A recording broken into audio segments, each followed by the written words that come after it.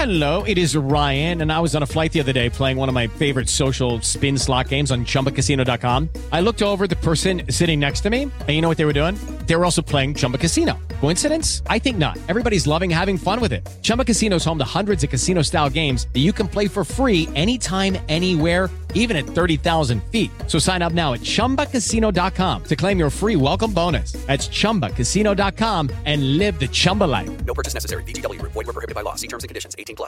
Hello, I'm George Cupp. And I'm Callum Gurr. And you're about to listen to the podcast version of To Be Discussed with Cupp and Gurr. Please note that this is a podcast, so it's not a live broadcast. So please do not try to vote in any of the polls or send in messages to any of our discussions, as your message will not be registered, but you may still be charged. Also, please note that not all of the opinions expressed in this podcast are our actual opinions, but may be expressed to create a better discussion. Anyway, enjoy the podcast and don't miss our live broadcast every Sunday on Wizard Radio Station.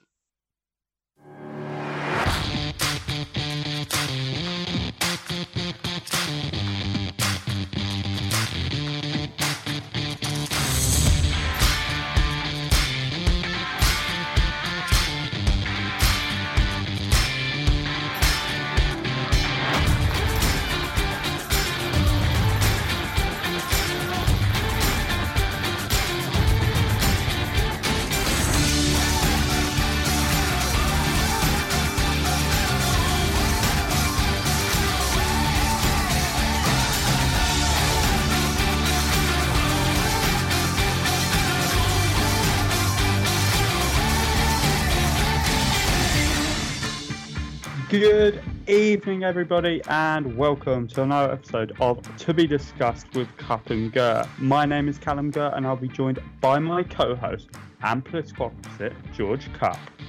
Hello, everyone. This evening, Callum and I will prove to you that you can have impassioned debates whilst holding vastly different opinions without falling out at the end of the night. So this evening, we will be discussing, will the SNP continue to be Scotland's biggest party at the next election? How should schools and universities operate from September? And lastly, is hot weather the best kind of weather? With each of these discussions being accompanied by polls, which you have the chance to vote on at wizardradio.co.uk/listen.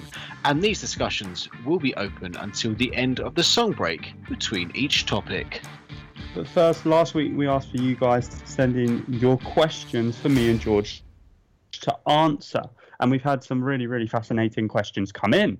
So the first one's from Jesse. Jesse says, the news about the explosion in Beirut has been really devastating, but I don't really believe the news reports that say it was an explosion caused by chemicals stored unsafely.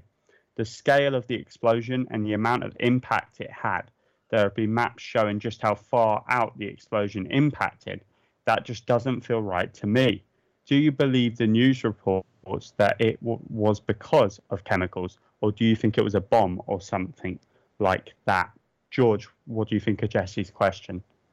Well, I firstly must say that when the news came in about it, I remember being on Twitter and all of this, the hashtag coming out, and the videos that were being put about on social media were just absolutely breathtaking. And I could not believe what I was watching. And my absolute biggest sympathies and hope goes out to all of the families and the people that have been affected by what was happened in Beirut.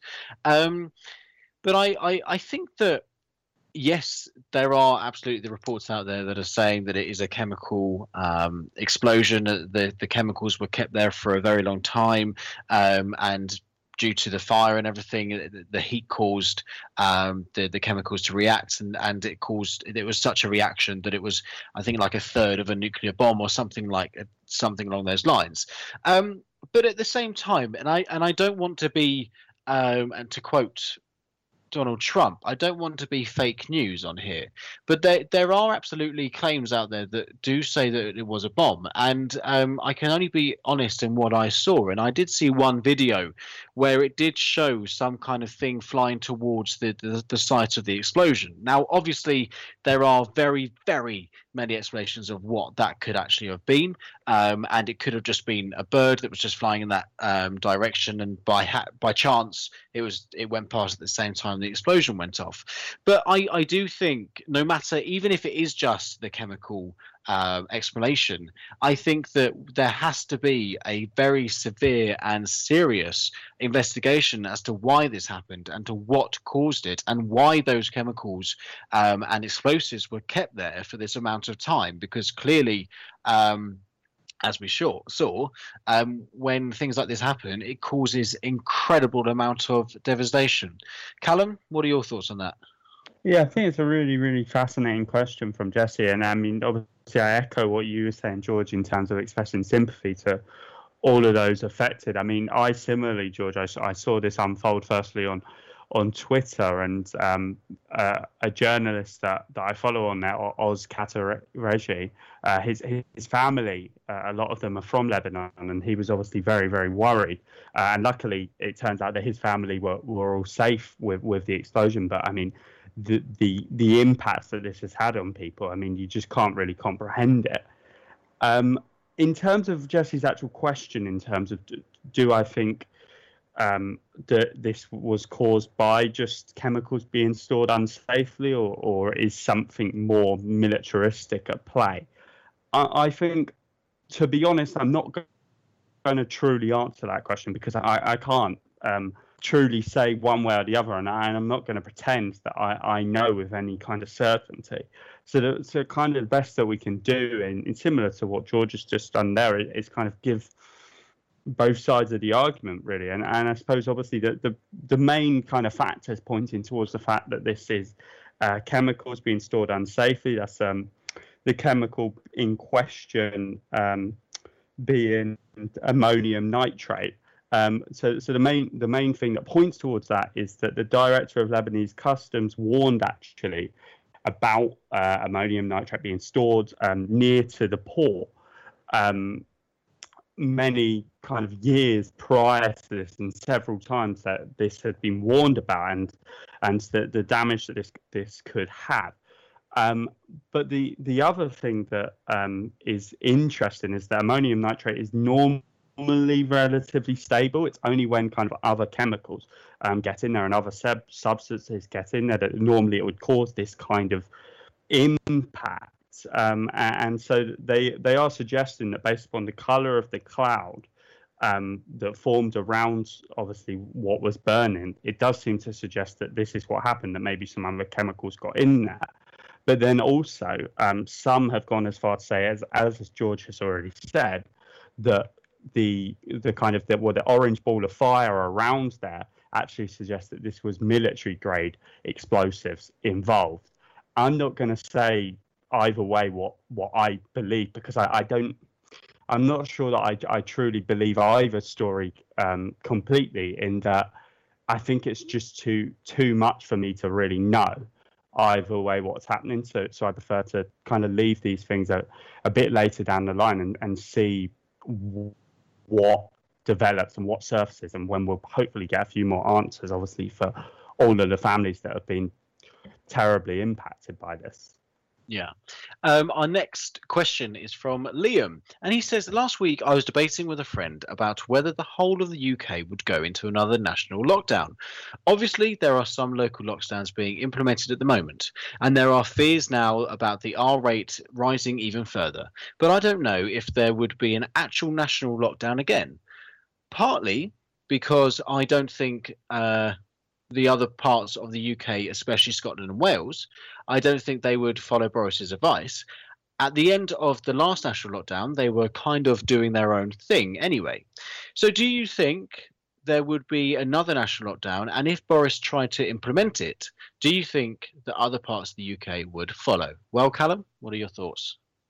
I think that probably a full national lockdown is fairly unlikely. Now, I think the preferred method is, due to getting some kind of test and trace regime in place and more local testing facilities and things like that, there's a preference now to have more localized lockdowns, which is obviously what we've seen in places like Aberdeen and Preston and Leicester earlier than that. So I think it's probably unlikely that we'll see a full nationwide lockdown where everyone has the exact same rules. I think we'll see it adapting very much to the data that's available on a local level. In terms of if in a hypothetical land we do have a nationwide lockdown where Boris Johnson says that he wants the entire UK to go into lockdown again, I think the other nations probably would follow suit on that. They might not have the exact same kind of measures in place and things like that, but I think they would, in principle, follow the idea of having a lockdown, because if there's a full-scale nationwide lockdown, that means that the number of infections and the infectivity rate and things like that would have massively increased if that is to happen, I think, and therefore the other nations of the UK, like Scotland, I think they would just have to follow suit in that case, because they couldn't risk it themselves. Well, what do you think, George? I do more or less definitely agree with what you're saying, Callum. I think that if you look at the way the country's gone, specifically England, then I wouldn't suggest that there would be a full lockdown. Yes, you are right, Liam, that the R rating is going up, and I think it is definitely worrying. But the way the government, as Callum said, is now kind of dealing with that is by going forward with more localized lockdowns to ensure that there is still a development of our economy and to make sure that people can have a relatively normal day-to-day life if you don't need to be in lockdown. I think that if it got to a point where the R rating was so bad that we would have to go into a national lockdown, then absolutely I think we would see the other countries of Wales and Scotland follow suit, because I think that even though it was a decision for the devolved governments to kind of have their own scenarios in place and situation guidance in place, when it comes to lockdown and big decisions like that affect the whole of the United Kingdom, I think that's when you would see those countries work together and the leaders of those countries work together as well on matters like that. But I do not think, though, there is that much case in saying that the country would go back into full lockdown. I don't think that we can overly afford it as a country, and I don't think that the government would want that stress on the economy again. And I know that may be quite a bad point of view to look at it, that you're trying to put the economy in front of people's lives, but I think the way they're going about things with localized lockdowns is probably the best way of ensuring that the spread of the coronavirus is minimalized. And I think just one last thing in terms of lockdowns as well, it probably won't be the same kind of lockdown. If there was to be a nationwide lockdown, it wouldn't be the same kind of lockdown as what we've experienced before, in that obviously the schools were one of the earlier things to close in this recent lockdown we've seen, so to speak. But if this was to happen, Boris Johnson's already said that they would be one of the last things. They try and keep the schools going as long as possible, which is obviously fairly interesting. Moving on then to our final question from Amelia. Amelia says, me and my friends were talking about those competitions you see on TV, the ones where if you answer a really basic question or even just text a number, you can win a holiday or £1,000 and stuff like that. We were thinking about it and realised that neither of us have entered one of them. And after asking some friends, none of them had too. Have either of you ever entered one of those TV competitions? I don't understand why anybody would, but I would want to meet someone who has and understand why. George, have you ever entered one? I have entered one competition, TV competition, and it was a competition that This Morning did. I can't remember specifically what the prizes were, but it was something like a brand new car, and I think you got like a whole load of money. And I just thought to myself, I was sitting there on the sofa, and I thought, oh, do you know what? Why not? Let's give it a go. Let's see whether or not I can win, because you never know whether you could win it or not. So I absolutely did give it a go. I didn't win, unfortunately, but there you are. But I think for me, the reason that people decide to enter into those things is that because there is the chance that you could win, and the prizes are incredible, and it's a very big reward for what you actually have to pay in. And I mean, it's the same for like the lottery or something like that. I sign up to the postcode lottery, so every month I pay £10, and I'm in the postcode lottery, and I've been in probably nearly a year, and I would say I've probably won about £150 overall in that year. So I have made a very small profit from being in the lottery, the postcode lottery. But yeah, I think it's just that the potential of getting a nice reward. What do you think, Callum? Yeah, I am sad to say that I also have probably entered one of these before. I remember there was a lottery type game show, I'm sure, where I entered into it. For definite, and then also I used to have the Who Wants to Be a Millionaire, the like DVD game where you could do the quiz on there, and they also had one of these type of competitions on there. So I have entered, but I'm sure on both cases it was after weeks and weeks of, or maybe hours and hours, but it probably felt like weeks for my parents who I was pestering about doing it. But it's certainly not something that I would look to be entering now. I mean, obviously, George, you said you've done postcode lottery, but would you be looking to enter TV competitions now?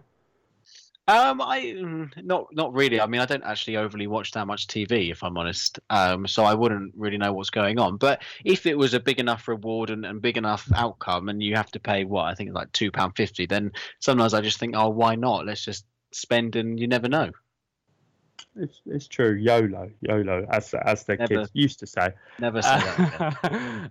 Remember, we'll be announcing what the question will be for you to send in your opinions on at the end of tonight's show. So make sure you're ready for that, for the chance to be featured in this segment of next week's show. But we've reached time for the first song break of this evening, so we'll be back very soon.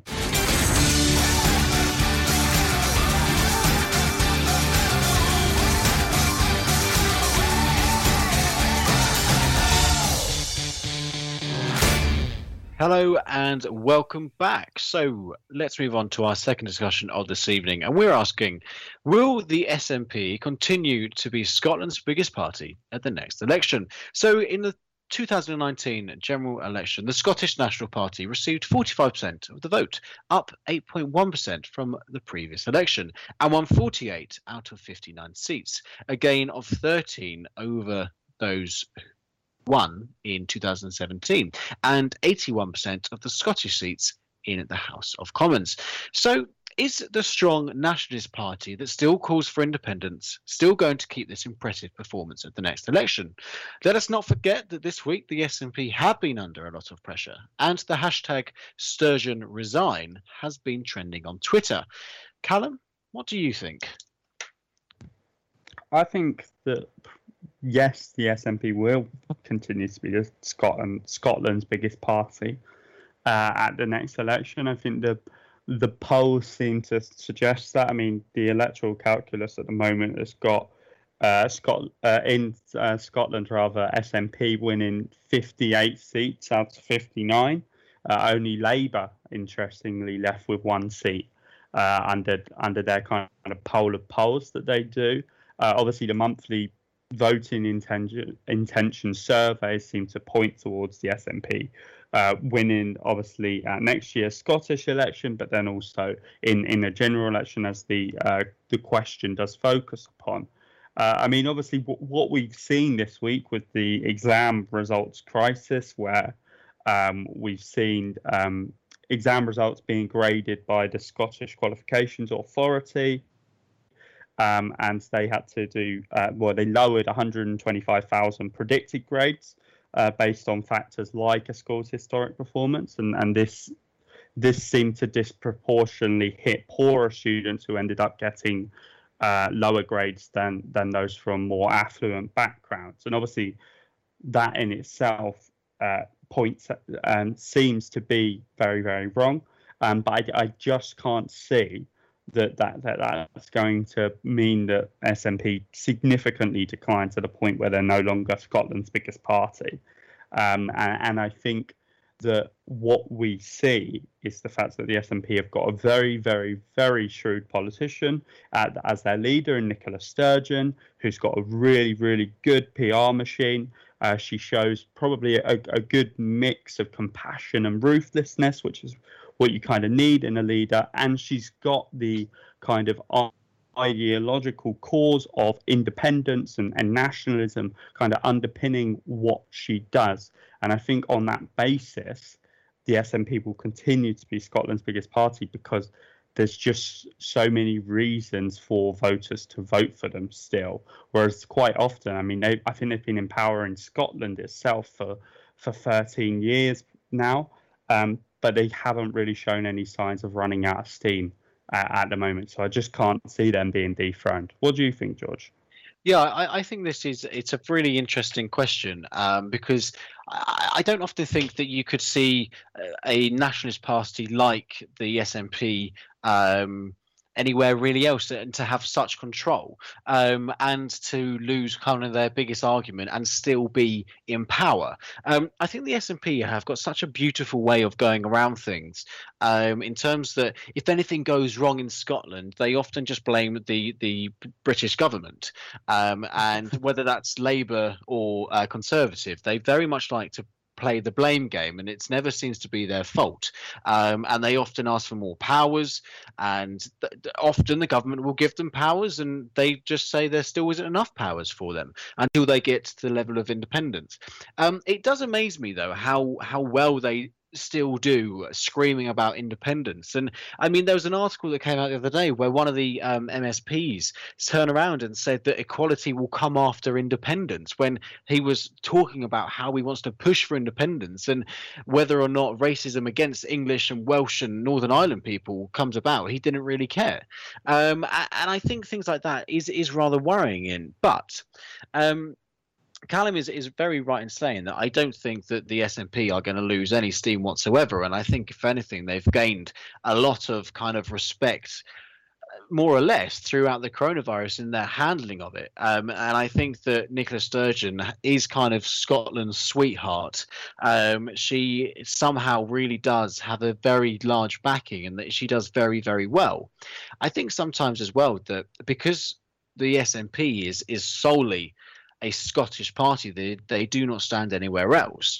That is probably one of the best selling points for them as well. I think that one of the biggest issues for the Conservative Party in Scotland and even Labour Party in Scotland is that they are still overall run by the British parties, and that I think actually kind of goes against them when it comes to elections. But I do definitely think there is SNP aren't going anywhere. But interestingly, I think the biggest shock, and I know it's looking back, and Callum, I would like your comment on this, is that in 2017, the Scottish seats voted quite a lot for the Conservative Party. And let's be honest, if it wasn't for the Scottish swing changes to the Conservatives, Theresa May wouldn't have got the very incredibly slim majority she did in the Commons. So do you think that in that case, then, that it's more likely that the Conservative Party is the challenger for the SNP, or do you think it is still Labour, or actually sometimes even the Lib Dems? I think you're probably right, actually, that it's more likely that Scottish Conservatives will be the challenger. But I think that's mainly because, generally speaking, in most modern democracies, you tend to have one big party of the left and one big party of the right. Obviously, with the SNP, okay, yes, they are a nationalist party, a patriotic party, so that they do show some right-wing tendencies. But overwhelmingly, their social agenda, their attitude to kind of social issues is very, very left-wing. And so it means that they need a right-wing challenger. And obviously, in that context, there's only really one band in town in terms of that, and that is the Scottish Conservatives. I can't, though, realistically see the Scottish Conservatives ever getting to the point where they become the biggest party in Scotland. Whereas, arguably, it feels more logical that Scottish Labour could do that. I mean, do you agree with that, George? I think that, yeah, I actually do very, very much agree with that. And I think that the Conservative Party are, as you said, they make up that ground on the right side of the argument. And it's quite interesting to see there isn't overly that much appetite for a more right-sided politics in Scotland. But Callum, do you think that the SNP, I mean, as much as they are going on the tune of independence and everything, do you think that one day that's just going to burn out? Do you think that the steam from the independence engine will disappear? Not until they've got independence, I think, personally. I mean, it's like UKIP slash the Brexit party, in that I think without Brexit actually happening, they could have gone on forever as they've never got to the levels that the SNP have done in Scotland, but I think they could have carried on going, and carried on attaining a significant number of votes. And I think it's the same thing with the SNP. I think that until independence is achieved, they will be a real permanent fixture, because, as we've said a couple of times on the show and in this segment, even, they've almost got the best of both worlds in that they have a higher power that they can blame things on, in a very similar way to what the Brexit Party and Brexit dominate or Brexit minded politicians blamed quite often the European Union for things. I think the SNP have got that as well. I mean, on that, George, I mean, obviously, as you pointed out, quite often the SNP are blaming things on the British government that arguably are devolved powers and therefore nothing to do with the British government in a Scottish context. Do you think that that shows that we need to have more of an education around, I mean, obviously mainly for Scottish people, around what devolution is, where the powers are for the Scottish Parliament and where they are for the UK Parliament? Do you think that's something that needs to happen? I absolutely agree with you. I think that is something that definitely needs to happen, because I would argue that is similarly what happened with Brexit and everything, is that there was the lack of the education, and I think that absolutely that awareness needs to be made clear, because otherwise, I think, unfortunately, people in Scotland may kind of get wrapped up within this whole independence outcry and not actually realise what is going on from the British government and what handouts are being given from the British government, and I'm speaking from that, whether it's a Conservative in power or Labour in power, and I think that in actual fact, and Callum, please give your opinion on this as well. I personally think that the British government has actually been rather good at designating powers to Holyrood and actually ensuring that they have a say for their country. Yeah, I think they certainly have. Certainly since the independence referendum back in 2014, I think they have been very much willing to accommodate the desire for the Scottish Parliament to have increasing powers. And how do you think this poll is going to go? I think that most people will say yes, that SNP will continue to be Scotland's biggest party. I say 85%, and I think probably those 15% will be hoping rather than actually believing. What about you? I'm going to say I do agree with you, but just to be different, I'm going to say 80%. But there is only one way to find out, and that is for you guys to vote on this question: will the SNP continue to be Scotland's biggest party at the next election? And you can do that at wizardradio.co.uk/listen, and we'll be back after this.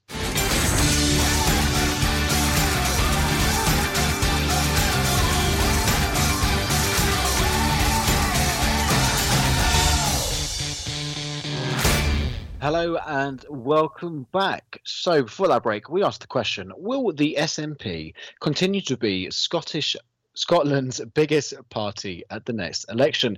And you guys have been voting away. So the results are in, and 82% of you said yes, and 18% of you said no. Well, I think that's quite a clear result there, Callum.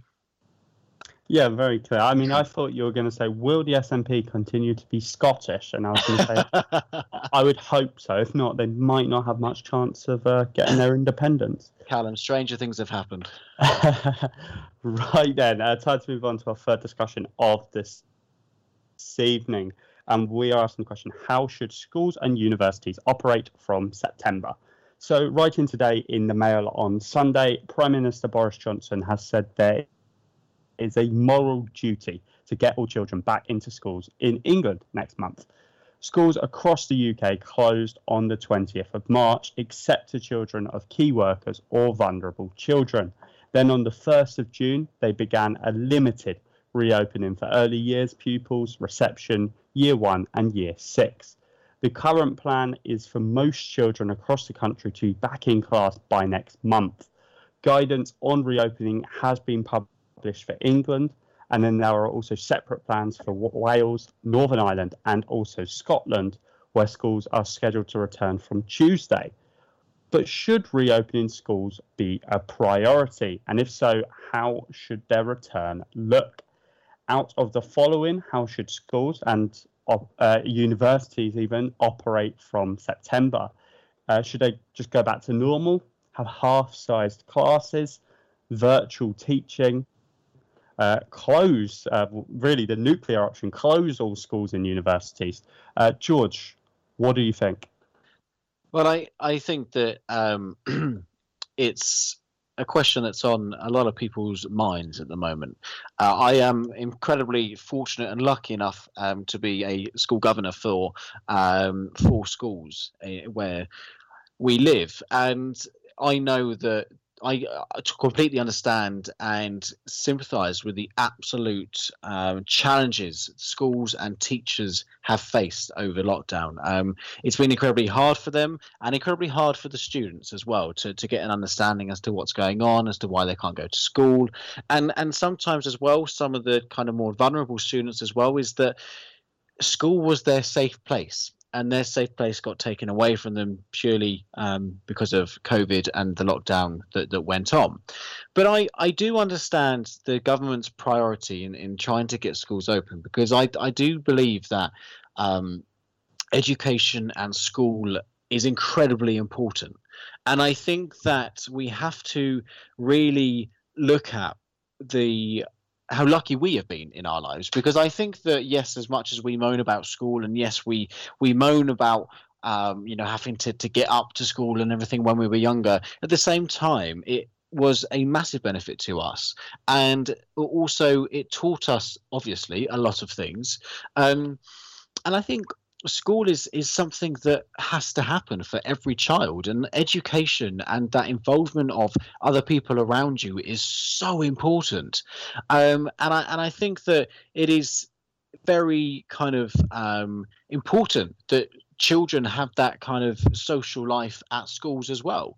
Looking at universities, I think that universities are kind of more in a luxurious position, if you like, because they can offer lectures online, and I think that children, or teenagers I should say, of that age are kind of more accepting of why that needs to happen. But at the same time, I think that university creates such a massive social event and social time of anyone's life that I would feel incredibly sorry for anyone that misses out on university and those kind of activities that go around it. So I do actually see why the government is trying to put these things in place, and I do think that the government is more or less doing the right thing. And I mean, I've read over the guidance that are being given to schools here, and a lot of the head teachers that I've talked to are reasonably happy with the guidance that is coming out.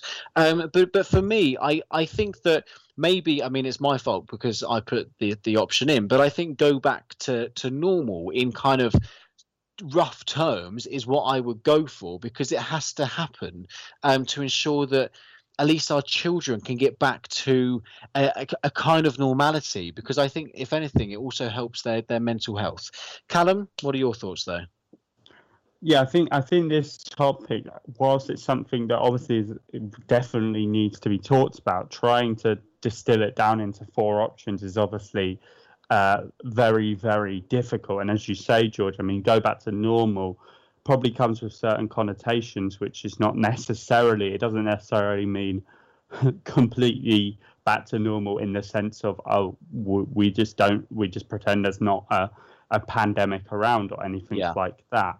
But I do think that probably on the broad principles of what I'm taking go back to normal to mean, in terms of trying to give a sense of normality to children and university students indeed as well, I think that is probably the option I agree with them the most. I think half-size classes has some kind of merit, providing it means that students don't miss out on certain kinds of lessons, and they don't miss out on contact time with their teachers. And I think from a practical level, although a lot of schools are going to try and operate a kind of maybe splitting the class into two and things like that, I think it, on a practical level, for a lot of schools, that will be really, really difficult. Virtual teaching, obviously, we've seen that being employed a lot during the first lockdown, as it were.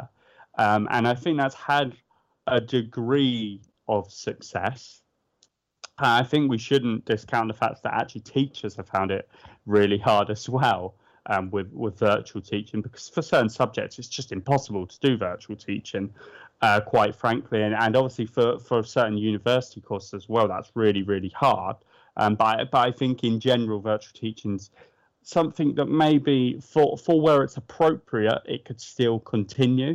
But certainly in a university context, as you say, George, because it can try and limit the number of contact hours and things like that. But I think really it's not something we want to be looking at long term. And then obviously we can't really entertain the idea of closing all schools and universities. I mean, I think Boris Johnson's quite dead right in that the priority has to be to get schools and universities operating again and get them operating roughly back to normal. Because if not, there's going to be a left behind generation. And also not just in terms of their learning, but as you say, George, I mean, their mental health is massively important as well. And not going into school and university is going to be bad for that. I mean, just to focus a little bit more on university, George, obviously, because we focused a lot on schools here. Do you think you can have, if things don't go back to, because I think universities are less likely to go back to normal than what schools are. Yeah. Do you think you can really have that true, authentic university experience if, you know, Freshers Week and kind of the more social events that happen, if they are having to have social distancing in place and things like that, do you think it will still be an authentic experience for people? No, I don't think so at all. And because university is not just about obviously getting your degree, it is that absolutely massive social side and that interaction of meeting people you've never met before, gaining some lifelong friends in some instances, and going out and actually having that level of independence that you've never really had before. And I think it teaches a lot of people to grow up into adulthood. I think it's the perfect kind of doorway or corridor into growing up, into becoming a proper true adult and living independently. So I really don't think that you could wholly offer kind of a university just virtually, because I think it would be incredibly harsh and painful kind of for those who can't get to experience the whole thing that is on offer. Do you agree with that, Callum? I definitely do agree with what you're saying, George, and I think in reality it's going to be so hard to have, if we do have to have a lot of things virtually, it's going to be really hard to have that proper experience. But I would say on the flip side, I like to try and look at the positive in things. And obviously to all of those listeners that are thinking, well, I'm off to university in September and it's my first year and things like that. I mean, the only good thing is that, or not the only good things, but one of the good things is that this is going to be a really, truly unique experience. Probably, well, no year previously would have had possibly online events and things like that. And maybe even no year in the future as well. And so there is a kind of benefit in that there is a story to be told there, and I suppose that's that's almost a positive way of trying to spin this. Yeah. Right then, we've reached time for another song break, but it's now time for you guys to vote away on this poll. How should schools and universities operate from September? You can do that at wizardradio.co.uk/listen, and those options again are go back to normal, half-size classes, virtual teaching, or close all schools and universities. And we'll be back very soon.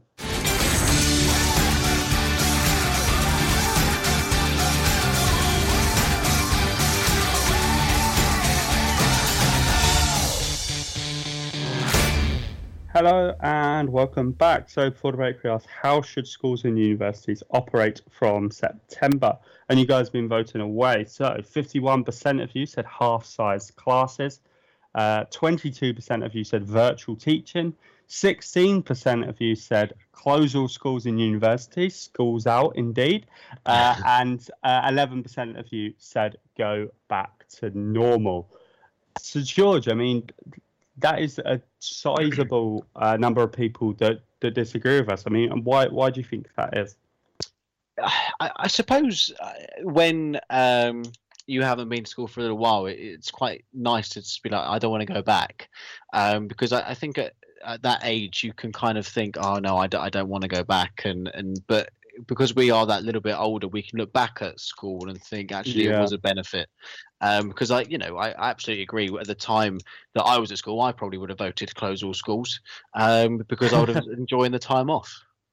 Yeah, and I suppose also as well, go back to normal, as we both said, doesn't necessarily mean completely back to normal and no social distancing and things like that. No. But obviously, with just those options, it maybe does look a bit like that. Right, let's move on to our fourth discussion. And we're asking, is hot weather the best kind of weather?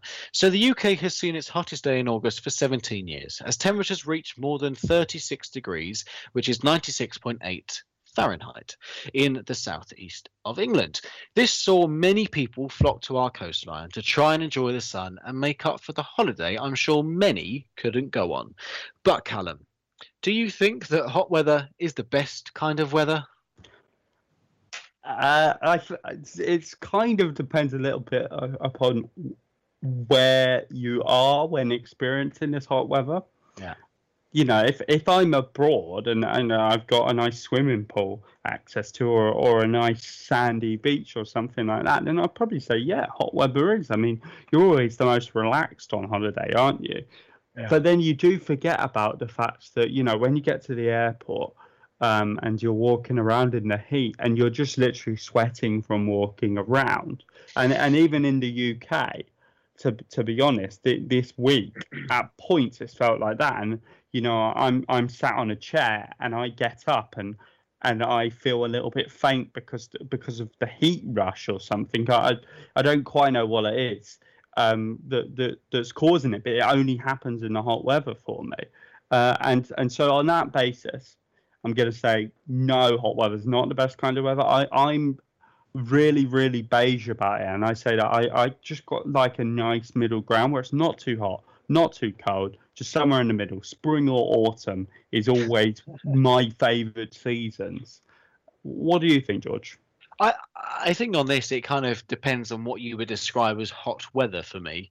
I mean, absolutely, if we're describing 36 degrees as hot weather, then it's not the weather for me. As gorgeous as it is, as Callum rightly says, when you're at home and stuff, it just isn't the same. And the fact that I have to go to work and sit in an office that just is so hot is just horrible, and it's barely workable, if I'm honest. And I think as well, I mean, I heard somewhere, I don't know how true it is, but I heard somewhere that apparently the degrees in the United Kingdom is often a lot hotter, purely because of our climate here and our humidity. So it feels a lot hotter than actually just 36 degrees.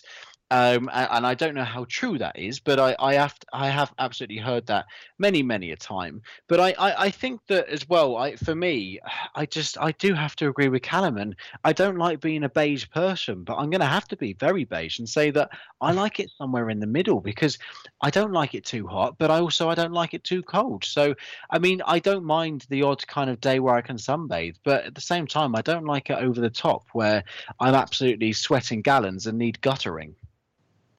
Yeah, and the thing is, for me, I'm such a naturally warm person anyway, that even if it's not actually that hot to most people, it feels hot enough to me to be in shorts and to be sunbathing and things like that. So I always get the best of it anyway, without it actually being hot. Yeah. So yeah. I mean, that is very true. Callum is someone that is always so hot, and if you share a bed with him or whatever, he always complains because he gets so hot, and I don't know, why are you like that? I don't know, but my biology, I suppose, it's always annoyed me actually, because I'm someone. Me. Well, I'm sure it does. But I'm someone that absolutely loves buying jackets and coats. But I buy a jacket or a coat, and then I barely wear the thing, because I don't really. I mean, I do obviously in the winter. I'm not like immune to cold. I do wear a coat then, but as soon as I get inside, you know how some people can wear a jacket inside. I just can't do that even in the winter. So I just people never get a chance to see my nice clothes. They just have to see the bad t-shirts I have. I mean, Callum, if you ever want to give me any coats, just please hand them my way, because I'll be sure to wear them. How do you think this is going to go?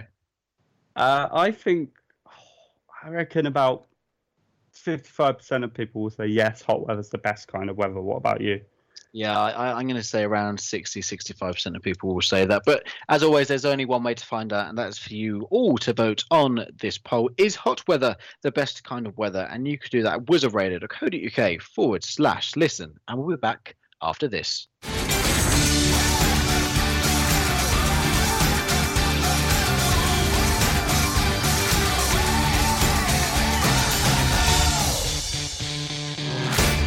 Hello and welcome back to Be Discussed. So before that break, we asked, is hot weather the best kind of weather? And you guys have been voting away.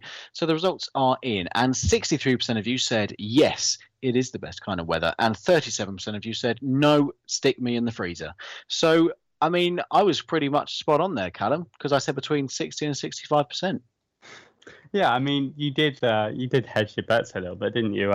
Giving two figures effectively, but yeah, I never said you can't give two figures. Okay, I'll just give between 0 and 100%. I'll say that every week, then, shall I? Yeah. Oh dear, shut up. Right, thanks for listening to Be Discussed with Cup and Gur. We do really hope you've enjoyed this episode. So, as mentioned earlier, for the first segment of next week's show, we'd like you to send in your opinions on the question, what's been your favourite discussion on To Be Discussed? You can send in those opinions by email to station@wizardradio.co.uk or through Twitter, that's @wizradio. So remember, that question is, what's been your favourite discussion on To Be Discussed? And we're really looking forward to hearing those next week, which will mark our 3rd year on Wizard Radio. But it's now time for George and I to say ciao for now. So I've been Callum Gur. He's absolutely crazy. You've put up with us for 3 years, but I've been George Cupp. Thanks very much for listening, everybody. We'll be back next week at the same time and the same place for another episode of To Be Discussed.